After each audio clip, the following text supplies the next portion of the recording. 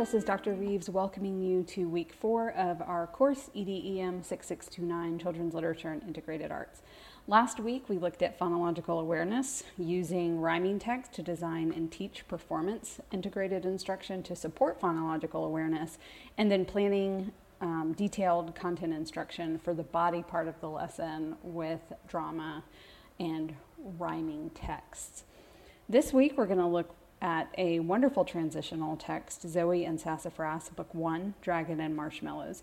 And we're going to use this fast-paced 21st century story as a great text to mine vocabulary from. This week, you'll also hear from structured literacy expert Anita Archer, who gives some really wonderful examples of how to teach vocabulary explicitly. And she uses routines that can be accomplished or completed in just a few minutes, but that really increase the chances that students can commit the words to long-term memory, attach them to personal background knowledge, and increase the likelihood that students can or will pull those words into new or different context beyond the lesson or the book where the book was taught. And that's really what we want to see. Experts like Anita Archer, Robert Marzano, and Jeff Swires all essentially point to academic language as being at the center of the elusive achievement gap. And this becomes more and more apparent as students move into upper elementary and on into middle school.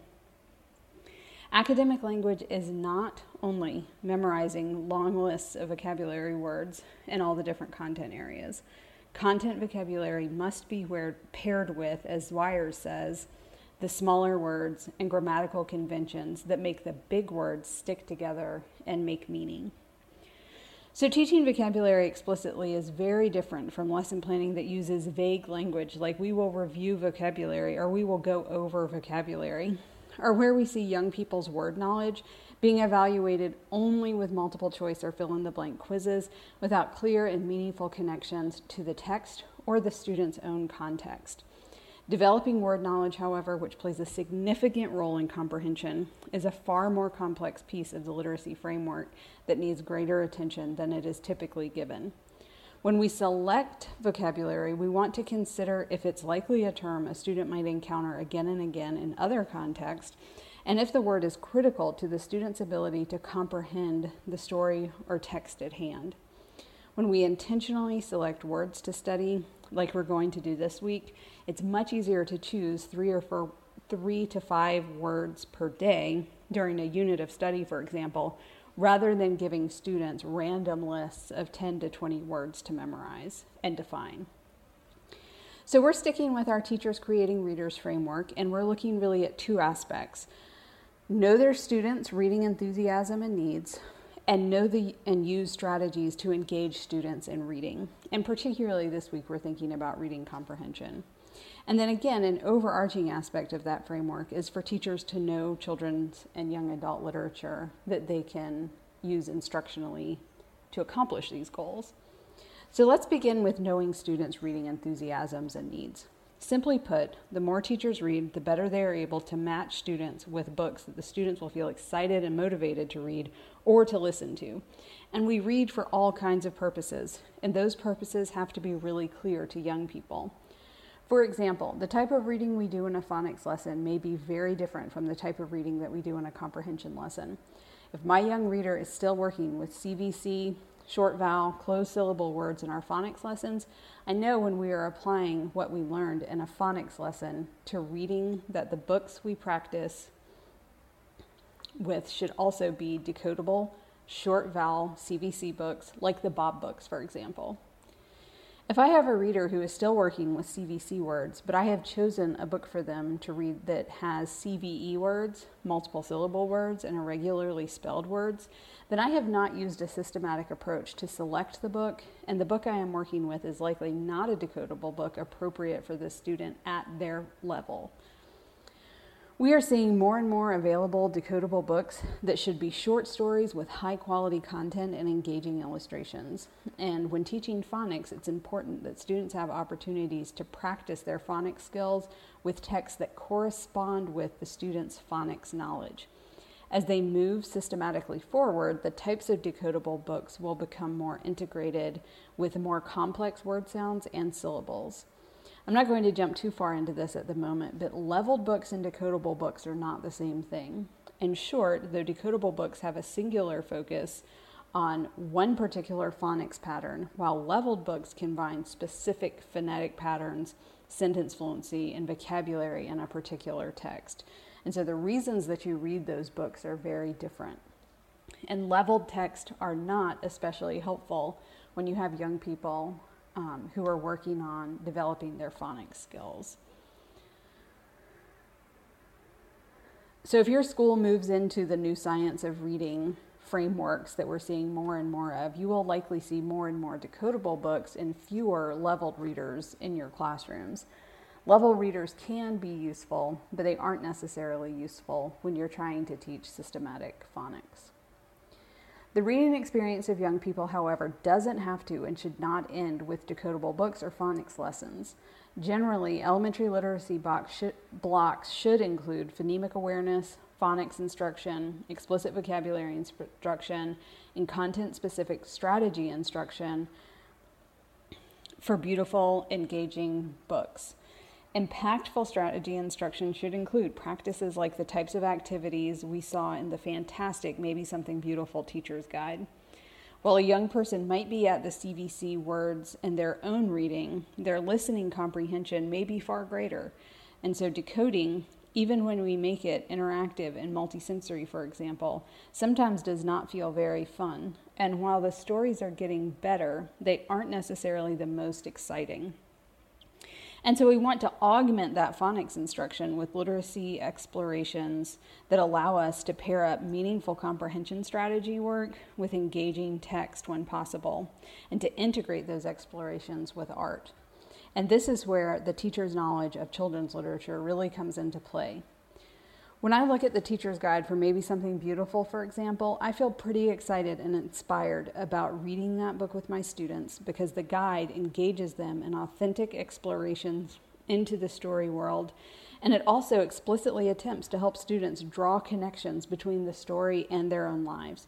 It accomplishes this by looking at the author's language, the illustrator's pictures, and the settings and characters that make the story unique.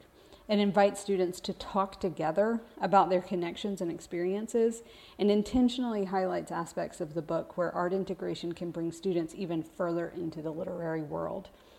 We want to extend students' content knowledge by intentionally selecting interesting stories that cultivate the imagination, curiosity, and critical thinking. So our book this week, Zoe and Sassafras, is also a 21st century story, and is a great example of transitional texts that give us a story world that also uses words that students will encounter again and again in other contexts. This book might be a good match for developing readers and for a read aloud, but it would not be a good example of a decodable book for phonics instruction for our student we talked about earlier who's working on CVC closed syllable words right now. But for this engagement, we're thinking about 21st century stories with 21st century characters who get caught up in an adventure that will resonate with our students. Not all young people are ready for make-believe, and not all young people know that when authors write fiction, they can create familiar scenes, like a mom who goes away on a trip and a girl who has a pet cat, and combine those familiar scenes with magic and mystery to draw us into the wonders of the young characters. So it's valuable to talk with students about make-believe in fiction and to identify things that are real and things that are imagined for the enjoyment of the reader. Sometimes transitional books like Zoe and Sassafras are also referred to as high-low books, or books that are high interest with low readability demands. So the story is written on topics that are interesting and exciting for a young reader and are conveyed using shorter sentences, fewer pagers, and more controlled vocabulary and language. These books are one genre of stories that are great for intentionally selecting vocabulary words to teach, and explicit vocabulary instruction are among the strategies good readers need to be successful. Beck, McEwen, and Kukan advocate for selecting useful words for instructional attention. And by useful, they mean high-utility words that students might use in multiple contexts. These words they call Tier 2 words, or words that are likely to appear in a wide variety of texts that students will encounter again and again in school and in life, but may not often be used in oral language. So for example, when we're working with Tier 2 words, we want to create interesting scenarios where students can try out and use those words and speak about them in conversation. For example, on page 12 of the Zoe and Sassafras book, the word trembling appears, and the word trembling gives us all kinds of clues about how Zoe is feeling in this particular instance in the text. So after reading or pausing while reading, we might reshare the passage where the word trembling is used, and then have students say the word with us a few times. Again, Dr. Archer models this wonderfully with the word concentrate in the video required for the engagement this week, so be sure to circle back and look at that again when you have a chance. Trembling is a 2-syllable word, trembling. Look for your vowels to find your syllables, and we'll have 1 scoop under trim and 1 scoop under bling. And by scoop, I kind of mean those U's that you'll see in Dr. Archer's video that help students divide the syllables. And we'll want to say that a few times with students slowly, and then increase the speed with which we say the word all together. Trim, bling, and then all together quickly, trembling. And then we want to create and share a kid-friendly definition of the word. And one definition we might use is when your body shakes with fear or excitement. And then let's come up with some examples that relate to our students' context. If the oven was so hot that my hand was trembling when I pulled the pizza out, trembling means, and you might help them define what trembling means, or they might even have a little hand movement that they would use to show trembling because you're scared that your hand might get burned because the oven was so hot. Or you could say the oven was so hot that my hand was trembling when I pulled the pizza out. Why was their hand trembling? How do you know? Another example, when my brother jump scared me after a scary movie, my whole body was trembling. Why was their body trembling? How do you know? Or if my body began trembling after my brother jump scared me, trembling means, and maybe you'll have students stand up and perform what trembling might mean after you've been scared. And then to continue. Now let's say the word again in the definition. Trembling, and that word means when your body shakes with fear or excitement. If I say my voice was trembling when I had to speak in front of the whole school, how do I feel? Tell somebody next to you. If I say my hands were trembling as I picked up my new puppy, how do I feel? Talk to someone next to you. Okay, now let's think together. Have you ever seen someone trembling when it was cold outside? Can you show me how that might look? Have you ever performed a song or played music in front of a group of people and felt your body trembling? Why do you think your body was trembling? If someone tells you they were trembling with fear at the top of a new bike ramp, how do they feel? Teaching vocabulary explicitly lays the groundwork for academic conversations. Anita Archer's explicit vocabulary method emphasizes discussion and talk. Her method disrupts the practice of vocabulary instruction that goes straight to write a definition, look up a definition, write a sentence, fill in the blank, and instead uses practices that include guided, scaffolded talk that connect the uses and meaning of the word to students' real lives. This type of talk prepares students for academic conversations in which teachers offer clear communication goals that build students' ability to listen actively, create, clarify, support ideas, and evaluate content.